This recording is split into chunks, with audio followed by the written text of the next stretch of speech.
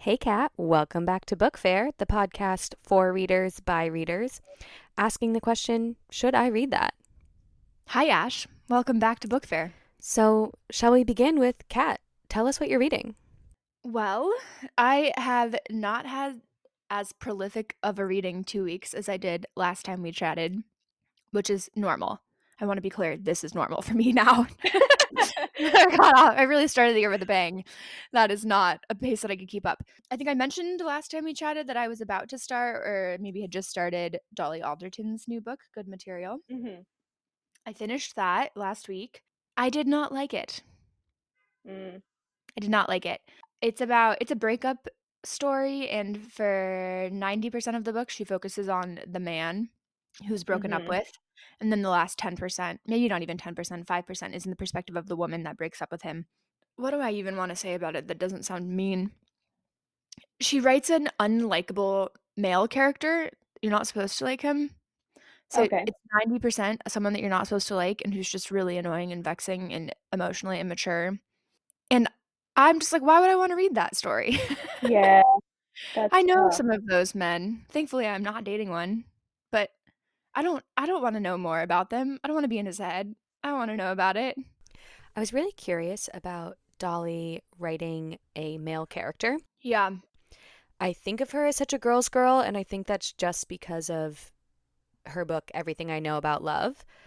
But she writes about female friendship so well. She writes women so well. So I was curious about how Yeah, she I would write mean, a male character. I think there are a lot of men that are similar to the character that she wrote, but I'm not interested in knowing any of them myself.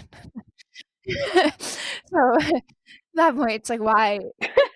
We have plenty. I don't really feel like you needed to make up It's like, another we have enough one, of those, actually. Thank you so much. let alone write 250 pages in his annoying mind. It was really perplexing to me. I'm not sure what she was trying to do with it. I thought for a while it was gonna be like a Fleischman is in trouble, where you get his perspective and then you get her perspective, and you realize they're just on totally different pages, and both of them are right and experiencing just they just can't Sure. can't get on the same page about what's going on in their lives. And this was not that. The whole time he was complaining, you're like, this guy is a loser who needs to get his life together. And then you hear her perspective, and she's like, this guy's a loser who needs to get his life together. We're like, yep. So the whole book, yeah, it was disappointing. I mean, I read the whole thing. Her writing is so readable. I read the whole thing. Um, but I would say, if someone asked me, shout out Kenzie, if she should read this, because you're gonna see it in every bookstore. It's really popular. It's the Read with Jenna choice. I think I saw it made the New York Times list. And there's a lot of Dolly Alderton fans out there who I think love that type of sort of observant, pithy style that's directed towards our generation.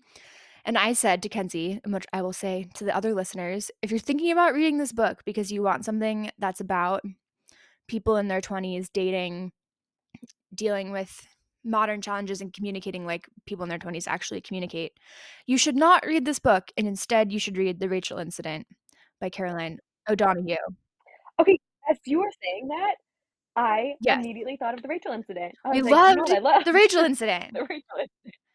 Yes, just skip good Oh, material entirely. I love having the Yeah, same brain as yeah. you sometimes. We both loved The Rachel Incident. I've given it to multiple people. Everyone has loved it. It's terrific, and I think it will scratch the Dolly Alderton itch if you have it, and satisfy you in ways you didn't even know you wanted to be satisfied. It's a great read. Okay, great. So we finished good material. Anything else you want to tell us about? Yes. Then I just finished a book called Redeployment. It's by Phil Klay, Klay, and it won a National Book Award a number of years ago. Let me see what year it was published. 2014. And it's a series of short stories about Marines in Iraq and Iran and Afghanistan. Wow. And I had it recommended to me a handful of times. It's been really popular and received a lot of good responses, and it was really good. I'm trying to think about who I would recommend this to. I think if definitely if you like short Okay. stories, this was a nice mix up from the typical short stories that I read, and certainly contemporary short stories, even about daily life, I feel like are not often focused on the Middle East. And I think our generation, uh, we were so young when that was happening that we Hmm. didn't like have contemporaries or classmates who were being deployed. And so I felt like it's been sort of a cultural blind spot for me that I think that it filled in that space nicely. And the writing is excellent. He captures the tenderness and the humanity amidst the violence and atrocities and fear and horror really nicely. And yeah, I liked it. Okay, great. Redeployment. Phil K. Yeah, I feel like I'm not giving it like a rave review. Reading about Iraq and the Marines Sure.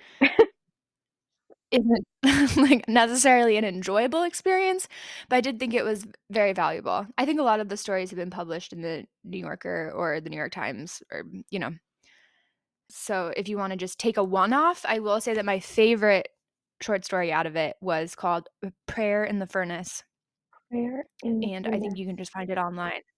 One cool thing about reading this week, it was a nice compliment to small things like these, because this short story, Prayer in the Furnace, is about it takes the perspective of a chaplain, a Catholic priest who is stationed at an army base in Iraq, and he is grappling with what he's being told in confessions from the Marines there about what they're doing that's against international law. Okay.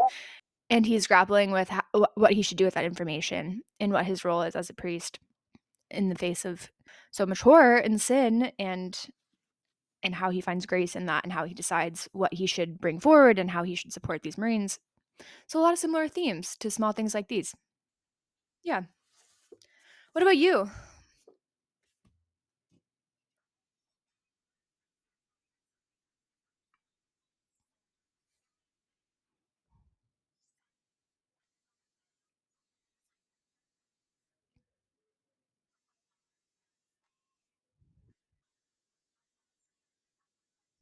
Yeah. So I finished two of the books that I was reading last time we talked. I finished The Vulnerables. I loved it. So wonderfully written, really interesting friendships, both between the main character and the parrot, and the main character and the teenager. Nunez does unlikely friendships so well. Yeah. Then I also finished 11/22/63. I believe on our last episode, I said the title wrong both times that I said it. I said it wrong again when I corrected it. Oh no. I didn't catch it the second time. I feel like I kept wanting to say 66 because of 2666, that I just picture like a big book with numbers on it, and that is what kept coming into my brain. It is 11/22/63, and I finished it, and I enjoyed it. The ending didn't totally work for me, and that kind of colored my relationship to the rest of the book. I really liked it. I gave it 4 stars, but the ending I found like a little boring compared to the rest of the book, and I felt there were a lot more interesting avenues that he could have taken Interesting. and that I would have really liked to see. But overall, And you listened to it, right? yes, overall very enjoyable. And then I started Prophet Song by Paul Lynch. Ooh, I have that on my stack. It's a dystopian novel. Strangely enough, also an Irish novel. That's the theme of 2024 for me, I suppose. But it is a dystopian novel that is about this family when the Republic of Ireland is coming into a wow, totalitarian state. And I just started it, and so I'm interested to see how it unfolds. But the narration style is very interesting, and it's clear like the tension is there immediately. So I'm excited for my plane ride tomorrow to really dig into that. And then I'm teaching one of my all-time favorite novels. I'm rereading Passing by Nella Larsen.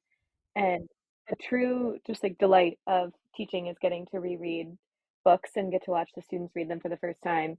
And as I started reading Passing again this week, I was just blown away by how incredible that book is and what a delight it is to get to read it again and to watch teenagers read it for the first time. I'm having such a good time. I've never read it, I have to admit. Oh, really? I know. You should definitely read it. I think it's a perfect complement. If you love Gatsby, Yeah. you have to read Passing. It is the Okay. perfect pairing for Gatsby. I mean, it's 20s New York. It's this like really interesting, unreliable narrator. There are all of these conversations about like the queer politics involved in it. Who like is this a love story? Is it not a love story? Who is involved in the love story? It Okay. is such an incredible book. I remember thinking I should read it when the movie came out a couple years ago. I haven't seen the movie yet, so I think I might offer that as extra credit for my students, and maybe I'll watch it as well. Now I'm like, maybe I'll watch it as well and also send you a little essay, and then you can give me extra credit. And then you can get some extra credit comparing the At first novel at to first mention the of extra film credit, I'm like, "Ooh, portrayal. okay, You're I like, can I do should it. probably do that. I can do it. I can do it. I'll rack up some extra credit." Hit us with the book news. So, this was just a fun little piece of news I saw last week. A library in Ohio, a librario, Librario. um, received a late return. There was a book of poetry that was due back in 1931, and they just got that book back. Someone's like Oh, great grandchild found it and returned it to the library, which I I thought was love so that. lovely. That is wonderful. It's a great story.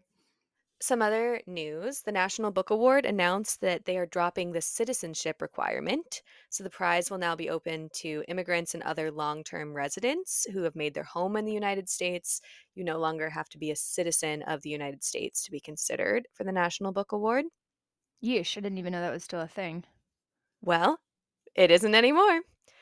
Speaking of yeesh, I don't know if you saw this on Twitter, but it's been making its round a lot because there was a school in Florida that had to send out permission slips for students to read a book by a Black author. That was it. There's no like Ah! heavy themes, no Oh it my god. literally was like your child will be reading a book by an African American author. That's So horrifying. pretty bleak for sure. With my 8th graders, we're about to read Fahrenheit 451 and talking about book bannings and Yeah, burnings. So we'll probably chit chat about this in class as well, but thought that was horrifyingly contemporary example. yeah. And then the final thing, did you read The Midnight Library? I didn't, but I've had it recommended to me. Should I read So, it? I mean, I would say no, but everyone else in the world would say yes. Okay. So Matt Haig wrote The Midnight Library. Yep. It was like the most popular book of 2020. It was the top like Goodreads choice, hugely popular book. Yeah. I read it with my book club when I was still in Chicago because it was so recommended and all of us were kind of like, "Eh." But people love it and he just sold the rights to his newest book, so that will be incoming for any Matthew Okay. Haig fans out there. I bet we have some fans out there who are gonna be very excited to hear that. But that's the book news as I know it. I don't have anything to add. I haven't seen anything big happen myself. Great. Well, should we hop into our book of the month? Small things like these. Let's hop into it. Tell Small us things tell like us these. about these small things, Catherine. Small things like these. Like this book.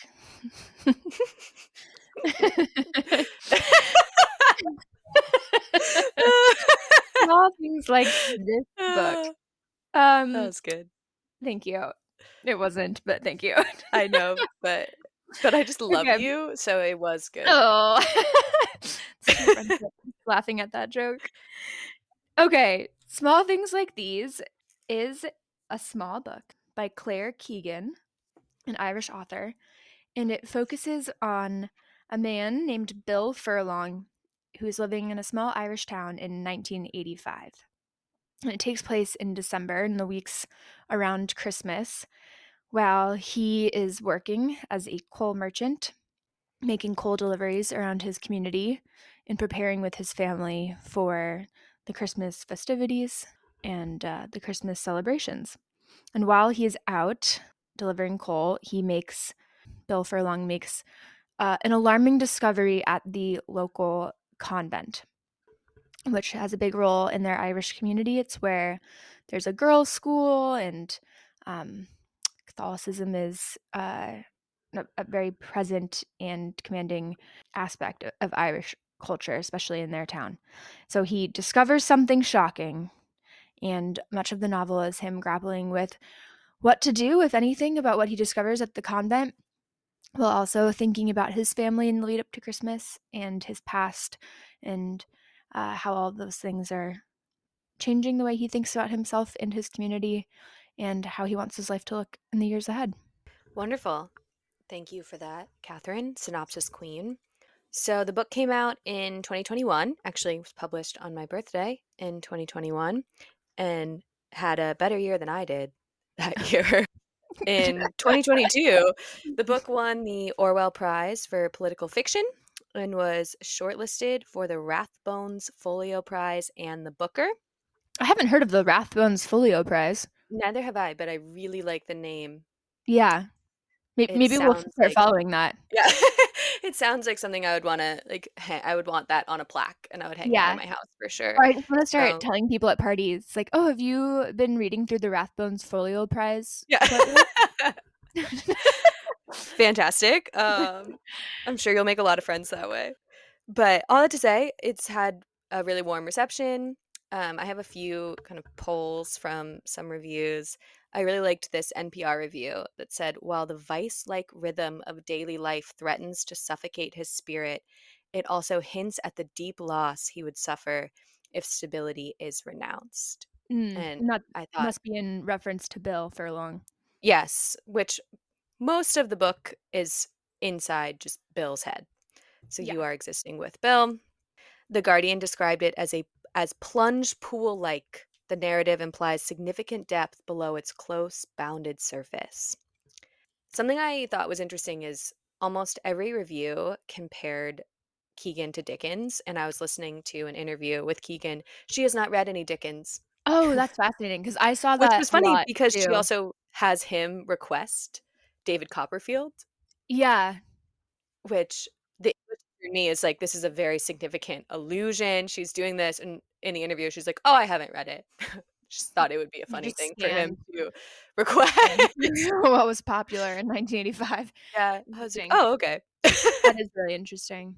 But overall, quite popular. There are a few things that were mentioned in reviews that I'd love to talk about once we get a little more into spoiler territory, Yeah. which Before shall we we get enter? into it, um, let's just share where we heard about this. Oh, I yes. feel like you couldn't have gone into a bookstore in the past year without seeing this on the bestsellers table. Oh, yeah. It seems like it's just been front and center in absolutely every single bookstore. It was everywhere. I actually got this for my birthday this year from my dear friend Megan. Thank you, valuable friend and listener, Megan, who found this in a McNally Jackson, and a bookstore owner was like, you have to get this for your friend. Your friend loves to read. This is it." And they were right. So thank you, Great McNally gift. Jackson. Thank you, Megan. I do feel like everyone and their mother received this book for Christmas in 2022. It came out, like you said, on your birthday, so right before Christmas. Yeah. And then it's set at Christmas. And I think it ended up on a number of like Christmas gift guides because I feel like stocking sized. It's like I think 3 or 4 copies went around my family's Christmas. But it's still out there. It's sitting on those bestseller tables and for good reason. Yeah. Okay. Great. Well, we are going to get into spoiler territory. So we will let you know when you can tune back in. This isn't a book with a great number of spoilers, but it's difficult to discuss the book without just discussing it as a whole, In its partially because entirety. it is so small that you kind of take it in one gulp. I read it in one sitting. I think I read it in two. Where do you want to start? I'd like to start at the very beginning Great. because this book has an epigraph, which I thought was interesting. How often do you read the epigraph, would you say? Always. I admittedly sometimes skip it if it looks too long and if it's a poem. I like that. If there's an epigraph, I will read it. An introduction, I might skip. Yeah. Yeah, if it's a long poem, it's not happening for me. But I did read this one, and I'm gonna read it now because it's short and I think it is interesting and worth discussing. The Irish Republic is entired to and hereby claims the allegiance of every Irishman and Irishwoman. The Republic guarantees religious and civil liberty, equal rights, and equal opportunities to all its citizens, and declares its resolve to pursue the happiness and prosperity of the whole nation and of all its parts, cherishing all of the children of the nation equally. Which is an excerpt from the Proclamation of the Irish Republic, 1916. So, we're starting off with that, a proclamation of equal rights and equal opportunity and equal treatment by the Irish Republic for all Irishmen and Irishwomen. And then we start the book, and the hypocrisy of that statement becomes increasingly realized as the pages turn. Yeah. What did you think about it when you first read it? I think especially the line that stood out to me was cherishing all of the children of the nation equally, Mm-hmm.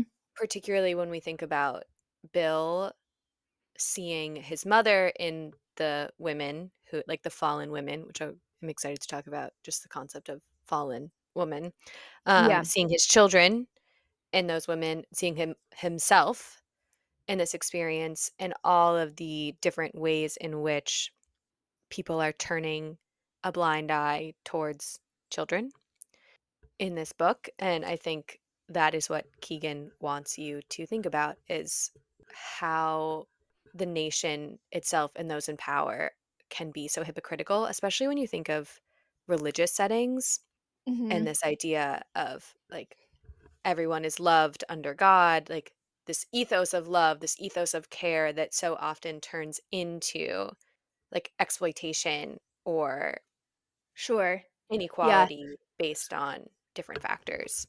totally. I was thinking on a just like a smaller scale using this at the beginning. I think she starts by telling you that she's making a political statement. While there are definitely gray areas that the characters are grappling with in the book, I think by having this at the very beginning, it makes it clear where she stands, Definitely. which I think is a really effective tool to say, this is the political statement. The characters will struggle because that's what being a person is. But being an author is making it clear what what you think and where you stand. And she does that so staunchly with this epigraph that I thought that was just a really interesting choice. Yeah. I also, something that I, in one of the reviews I was reading, they talked about that I found interesting was the lack of time markers in the book. Yeah.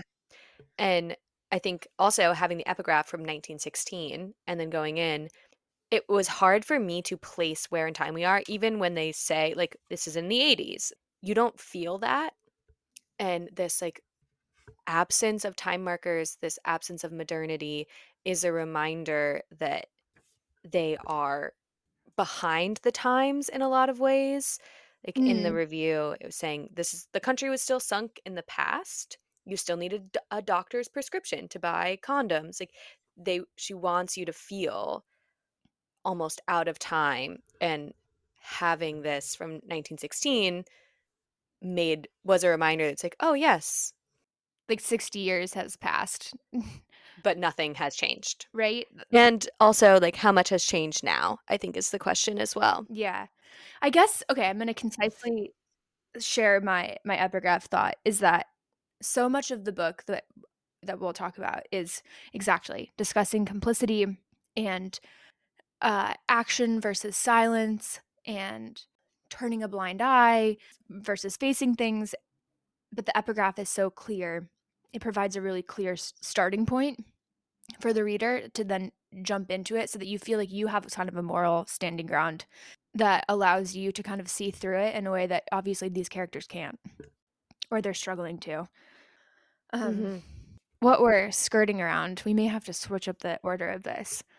We alluded to it in our synopsis of the book, this shocking discovery that furlong makes. But the convent in this town is operating as what I think this is maybe a name that has been used since they've been shut down. I'm not sure if they were calling them Magdalene Laundries at the time. Do you know anything about that? I do not. Well, we're going to call it a Magdalene Laundry. During, gosh, it was like decades and decades and decades of Irish history, they were operating what were essentially like work camps for young women out of convents. And women would be sent there, young girls and young women would be sent there for a variety of reasons, either by their families or I guess you would have to be sent by your family. I can imagine it's also a situation where if you don't have a family, this is where you might kind of wash up. Yeah. It just made me sad thinking about all of these girls. The numbers are really striking that all of these girls had been sent by their family. That's so Yeah, sad. because it was, That's tragic to think about all of these families sending these I girls. think what's insane about it is that it lasted from 1700s through the 1990s. It's a huge amount of time, but also Yeah, not that long ago. an estimated Hmm. 30,000 girls. And that I mean that's just a staggering number. But these were girls who right you said the fallen women, so they were either had become pregnant and were sent here while pregnant or with their newborn or their children were just behaving promiscuously. I think that's the implication. They didn't give a clear reason of like you could only be sent here in this way, but the women we meet seem to be women who have had babies or are about to have a Right. baby. Yeah, or were prostitutes, or maybe not even prostitutes, but were just behaving in a way that Yeah. was a little too sexually liberated for this Catholic society. And so they were kept in these convents and then they were operated as like work camps. A lot of them operated as literal laundries, doing laundries for their towns and communities, uh, amongst other, but they couldn't leave. They were locked in there as if it were Yeah. a prison. And you get the impression early on that something strange is happening there. There are rumors, and Bill seems kind of vaguely aware of those rumors, but he doesn't seem to be paying that much attention to them. And then he discovers it when he's making a coal delivery, which is his work. He's bringing coal up to the convent. It's a chilly December night, and he opens the doors to the storage shed, and there's a girl who's been left there, who's been locked in there in the cold night air overnight. Before we get there, I want to talk about his first interaction with them when he's dropping off the logs and he has to go the opposite way around because something is locked. And so Oh yeah, go ahead. he sees the girls for the first time. And what the first thing he notices are the haircuts where it's clear that someone just like he says something like it looks as though a blind person had It's just come like and a just, blunt like at their cut. hair with scissors. And Yeah. there's something so humiliating about that. And one of the girls comes up to him and asks him to take them away so that like she can drown herself. Like she would rather die than be there. And he doesn't quite know what to do with this information, Right. but just kind of gets the drops off the logs and is taking note that as he leaves, he like hears the click of the lock, locking everyone inside. And that is when we first get this like building tension because we know there's something wrong there, but we don't know what is going on. And then when he has to go back on, is it Christmas Eve? Christmas Eve. He goes back on Christmas Eve and finds the woman in the shed, and she is cold and has clearly been locked in there. And then he goes and has this insane moment inside of the laundry where it's clear that the nun is trying to smooth things over She says the girl had been playing a game. Yeah, they were playing hide and seek or something, and she asked, like, "Why didn't you call out?" And even Bill is like, "Okay, something is going on here." But something I found so interesting about that scene is he becomes very aware of his, like, masculine energy inside of the convent, where suddenly he's like, Mhm. "Oh, just me being here has the power to throw this dynamic off." And he starts talking about how he wants to be a contrarian because he is in here, and he doesn't actually Right. do anything that will help any of these girls in there, but he is, like, finding some power in being able to occupy this space that no other man is occupied. Right. And also in a space when Yeah, there is no role for a man. Like his power is existing on the outside and there's no template for how it's supposed to interact with the other women there. He does say, now I'm trying to find it. Um he says to her, like, "Are you okay? yeah, Are you okay? You let me know if you need anything." as he's leaving, he's like, "If you need anything, you can call upon me." In a way that made me nervous because I'm like, "You're getting her into trouble right now." Yeah. Yeah, I was nervous about that too. As we're talking about it, I'm realizing how much creepier it was. Like, it's a very eerie book. It's not a scary story or like a ghost story. You feel a real sense of safety and home when you spend the whole time in Bill's mind with Bill. And that feels very secure to me. He has a small, quiet home with a lovely wife and 5 daughters, and they're making Christmas cake. It feels very like the March Sisters. That's interesting because I felt very insecure in Bill. Oh, really? That is really interesting. I think because he feels so like he's unable to sit still, Yeah, and you feel like you're kind of tottering on the edge with him, where he does have this, like, comfortable home life that he has worked quite hard to achieve.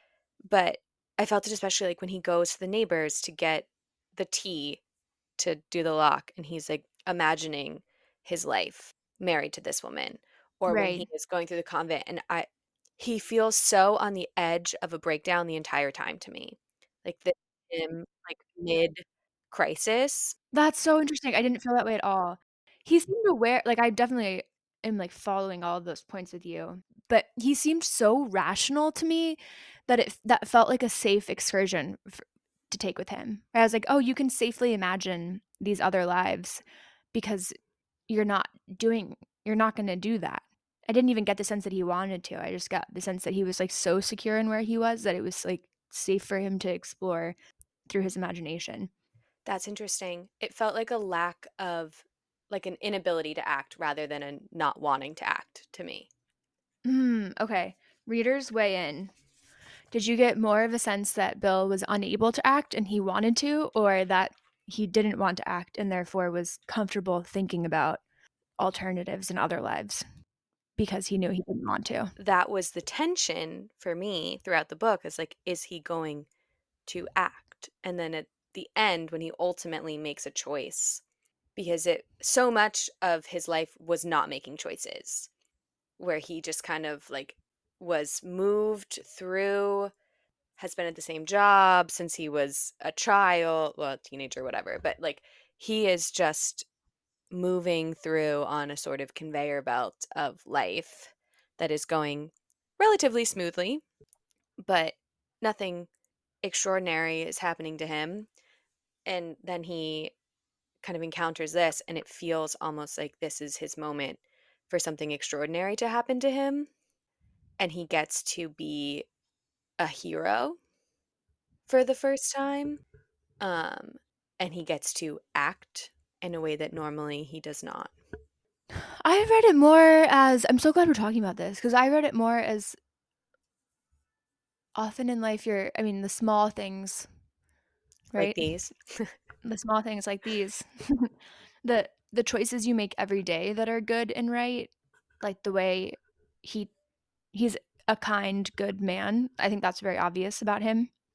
the way he treats where he cares for his family and the way he cares for his community and treats his employees and helps people and shows up. And these daily kindnesses are, well, yeah, daily, the things you experience every day. And it's rare that you have a moment in which you have to do that in a big scale, but it's just scaling up what you do every day. To me, Interesting. where I was just like, oh, this doesn't feel like a different choice that he has to make, but he's been making these small choices every day that are indicating the same sense of right and wrong and the same sense of moral courage and caring for others. And Okay. then sometimes you have to flex that muscle in a much bigger way, but maybe you never will. Maybe that opportunity never comes to you, but maybe it does, and you have to ask yourself, can I scale this now? And I think that's the question he's doing. It's like he knows who he is and what type of man he wants to be, and he's doing that in small ways, but then can he do it in the big way when he needs to? Because I thought of him much more as just doing what is expected of him than Mm. like going above. And he kind of reminded me of Dickie Oh, really? from The Bee Sting, of just this like man who is doing his job and showing up and also questioning his life. And because I mean, it's such a midlife crisis book, as he's like, oh, am I going to do this forever? I'm almost 40 now and I've been doing this and now I don't know if any of it matters. Mhm. And now I think I have a much more, I didn't realize this, but I think I have a much more cynical read of him. Like, this is his chance to matter. And I think partially I got that from his musings of like his midlife crisis feelings, and then also him being in the convent and feeling that like need to, or feeling that power, that like contrarian streak, and going against what is expected of him for the first time. Yeah, yeah, I didn't read it like that at all. I think too because okay, what I think Dickie would think is, yeah, how can I what's this is my opportunity to matter, but I to me this character feels like, and to me that's like a weak and misdirected pursuit. And that I think that what the character here is doing is, instead of saying this is my chance to matter, it's this is my chance to stand by what I think matters, by what I know matters, Interesting. to decide what it is that is meaningful and like what makes like life good, and to do that even in the fear and the very high likelihood that it could radically change everything that you've built your life to in this moment. Now you're in this moment where he's like, do I go get this girl and acknowledge that there's something wrong here, and knowing that that could ostracize my family from our community, and maybe my daughters won't have the same educational opportunities because they can't go to the convent school, but the opportunity to really like say this is what's right and this is what matters in a big way is much, that takes so much more courage and heroism than doing that in small ways every day. And certainly that's an act of I think like grace and heroism too, the ways that you live your life every day. But what do you do in that big moment? I like these two different reads. I think it could go either way. I'd be so curious what she would say. Yeah. And now, if you read this book, tell us how you feel about Bill. I'm sure it says a lot about who we are. Yeah. Or what type of men we. Yeah. No, well, I don't know if I want to say that. You have a lot of really great men in your life. I'm like, Not, can you trust a man? and I'm like, he is taking care of his family. No, I'm like, I don't know. I don't think you can trust a man. I trust and love several amazing men, which is maybe evident in my reading of this. To be clear, men in my life who are listening to this, I love ya. But as a rule, can you trust a man? I don't know. Yeah. This is don't good. know. I mean, this is a helpful instinct to have. Yeah. Like, I want to support this instinct in you while also advocating for the goodness of mankind generally. Yeah, you can probably trust some of them, but I'm not sure about Bill. I'm like, I don't think this is a power thing. You're like, it's always a power thing. Okay, I'm gonna find the scene though because I do this. I think this is No, I know what you're interesting. talking about. I think he's just aware of it. I think he's aware of, like, the strange dynamic of being kind of like when you walk into, um like, when a woman walks into an all boys, like, locker room before a basketball game, and you're like, "Oh, there's just no role for a woman here," and that makes me both entirely powerless and entirely powerful. Or it doesn't even have to be a gendered thing. Being the only child in an extremely adult situation, or an adult in, like, a secret hideout where you're just like, "There's no script for how I should act here, and I could really change everything if I wanted to, or just slink out." I see that. I see it. Okay, I'm curious about how other people will read this. Now I want to know Yeah, me everyone's too. feelings on this. I I liked Bill, but he reminded me of a lot of characters in books or movies that I'm like, oh yes, this is the sort of like stagnant man that we are meeting. We're the stagnant man that cannot sit still and is now feels like boxed in. Mm. Yeah, readers weigh in. I thought he was just feeling itchy because he discovered something that he knew he had to act on. Okay, which also, speaking of like this discovery of it all, I am curious about the role of women in this Yeah. um, novel, novella, whatever we choose to call it, and the idea of complicity, Mhm. because the women especially come off as complicit and as knowing what is happening here, but also knowing what you need to do in order to look after your own and to survive. Yeah, definitely. Yeah, and part of that is because the women are obviously more involved in the domestic matters, Hmm. the domestic web of this community, and part of it is that their daughters are in school at this convent, and also they're likely involved with actually taking things to this laundry. I think it's mentioned that it's, like, known that the laundry that comes out of this convent is known to be the best. Hmm. Like, if you need your whites white, you bring them to the convent. And when he first mentions it to his wife, she's like, "You need to leave that alone." Yeah. And then it's another woman who, after he has the interaction, comes up to him and is like, "So I heard you had a bit of a brush up at the convent. You need to consider where your daughters go to school. You need to Mhm. consider this business, how everything is tied together." And I thought it was interesting to have all of the warnings come from women. Yeah.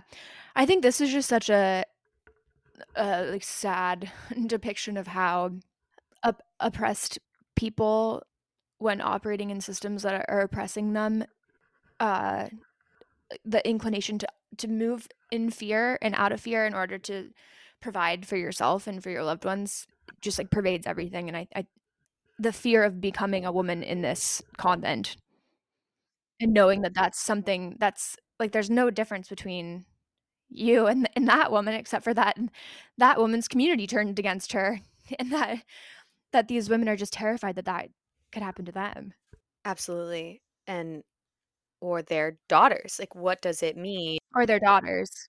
Yeah, yeah, and that's just lousy because then, of course, you wanna be like, "Woman, you know the best way to make sure this doesn't happen to your daughters. Just make sure it doesn't happen to Just anyone's daughters. make sure it doesn't happen to anyone's daughters," but But then who has the power to really do anything? And I think the book is interested in that as well, because particularly with the ending. So he takes one person and takes her out and is going to bring her home. And we don't see what happens. We have no idea how this is going to unfold when he arrives home on Christmas Eve with someone from this convent that he has broken out of the convent. But we can imagine how that conversation will go with his wife. This is a very small town, so we can imagine how, like, the long standing ripples of this. And again, perhaps I'm being cynical, but I also couldn't help but wonder, like, what will that do for the rest of the women in there as well? Like, is this something, who has the power to make a change? I guess I'm also interested in. Yeah. This feels distinctly Irish in a certain way, and that the church, in the Catholic Church, plays such a gigantic role in society. We just can't, I don't think we can entirely understand, given the way that religion works in the US. That was a bad way to put that, but you know what I'm saying. Yeah. The influence, the stature and influence and hierarchy of society in Ireland is just drastically impacted by the role of the church. Yeah, and how difficult it is to go up against those systems as an individual actor is intentional because then it that fuels complicity where you can say, well, does it really matter if Will Right. takes one person out of this convent? Like the system we know is going to continue. Um, so you can sit there and say, well, does it really matter if I do anything or say anything when I am one person going up against this huge machine Right, that has hundreds of years of political capital and cultural significance. and can easily ruin my life? And can I actually improve anyone else's? Is it Yeah, worth ruining my life and my child's life to maybe help someone else? yeah, And I think it's interested in these questions. yeah, and is also an institution that provides meaning and community and connection in important ways to these people. This is where their babies were baptized, and this is where they, you know, are married, and their understanding of faith and God and love and grace and all those things. This is where it's, held. And how do you separate that from the political is, I think, really complicated if you're in it or if you're looking in from the outside. Yeah, I think that is true. I had something I was going to add and I can't remember what it was. Oh, something thinking about the ending being so ambiguous in the interview I listened to with Keegan.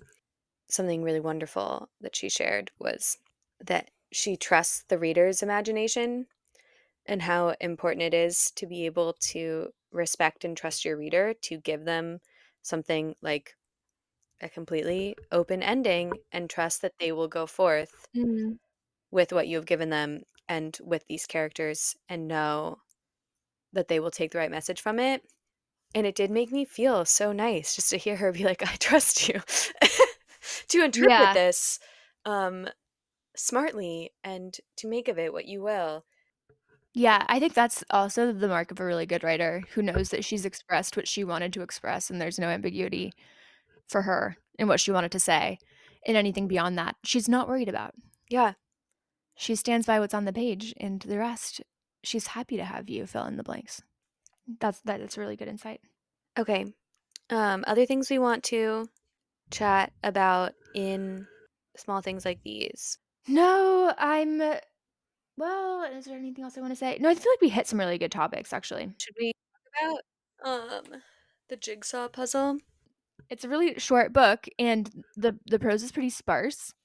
And like you said earlier, it's not taking place in a clear time in terms of like cultural objects that would give an indicator as to like what year it is, because not that many objects are even mentioned or used, but a few of them are. He's reflecting on a past Christmas when he really wanted a jigsaw puzzle And to meet his father. and to meet his father. Yes. Oh, Bill. And then he gets a hot water bottle instead. And it's very sad for him, but then he's reflecting on it as an adult, thinking of all the nights that the hot water bottle kept him warm, that how that was actually a really useful Christmas gift. But then his daughter in 1985 doesn't really seem to know what a jigsaw puzzle is. When she asks her dad, "What did you want when you were a kid? What did you get from Christmas?" I love that he tells her he got a puzzle. Yeah, he lies to her. And you feel so sad for him in that moment. And I think there's something so lovely about the wanting a puzzle and wanting to know where you came from. And like these two kind of the puzzle of Bill's life is who is his Right. father.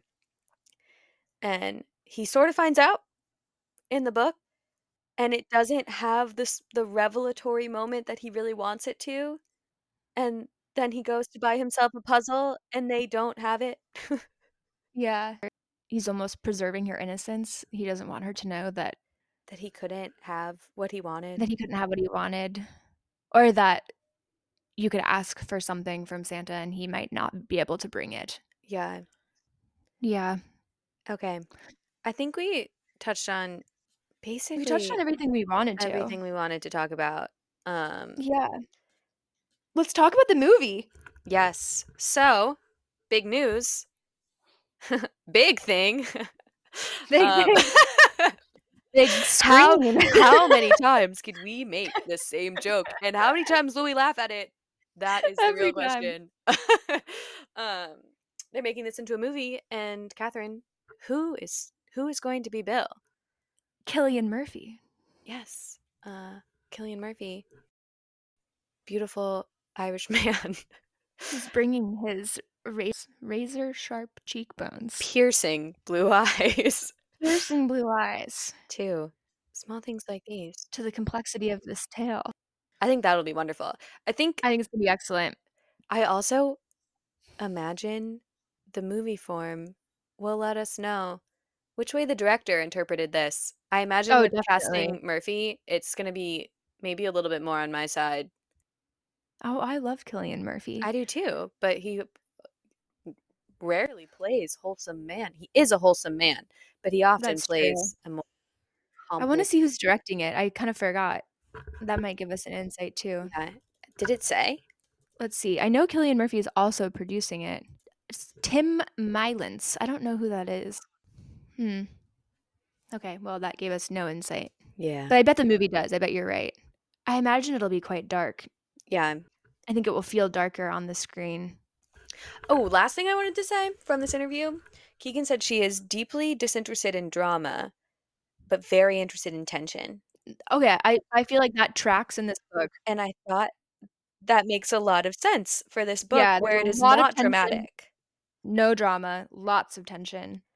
but it's kind of tense from the start. And I agreed with her where she's like, drama gets boring, Yeah, but tension exists throughout. Like there's always an opportunity for tension. And I thought that fit well into the book and will make for a very interesting movie. definitely. Yeah, and it's a I think like a very rich topic too for a movie. I think it will adapt really well. Yeah. I'm excited to see it. It just premiered and it's getting good reviews, but I don't think it will be available in the US for a while.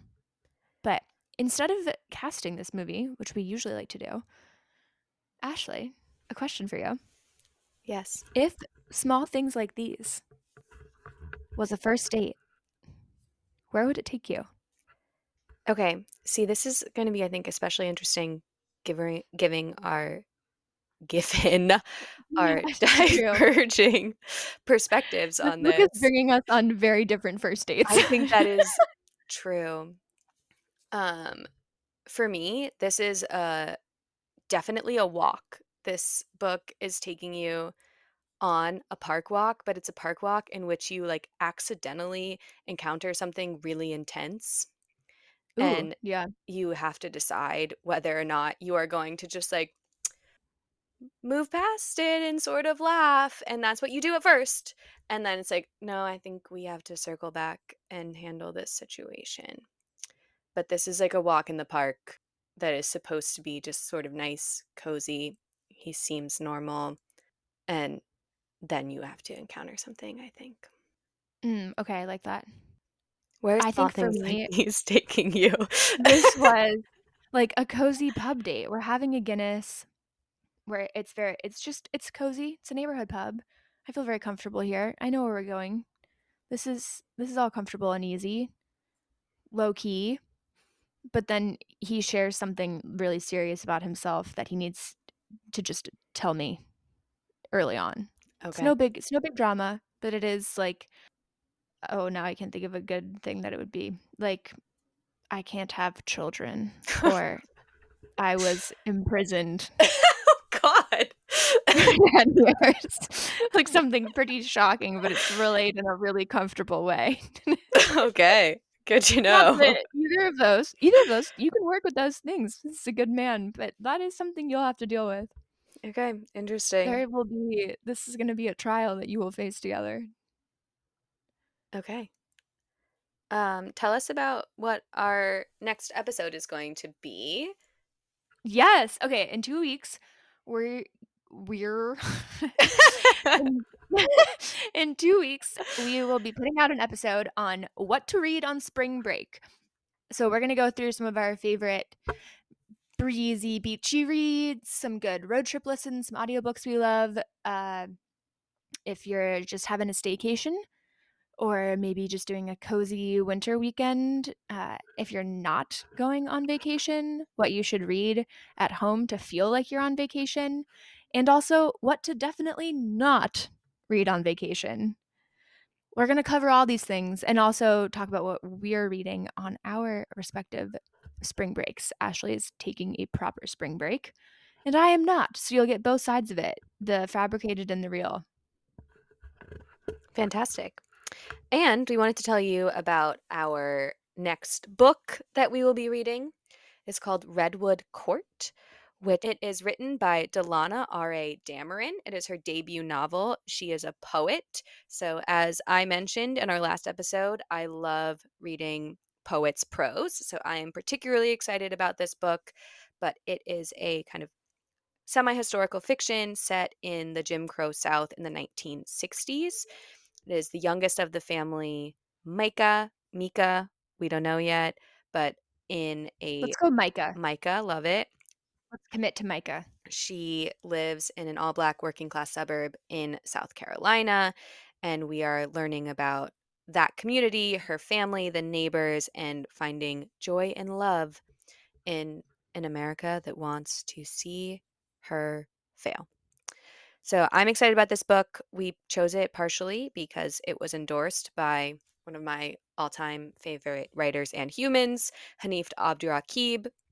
In Hanif We Trust. So we're very excited to read this. So if you want to start reading with us in 1 month, we will talk about it.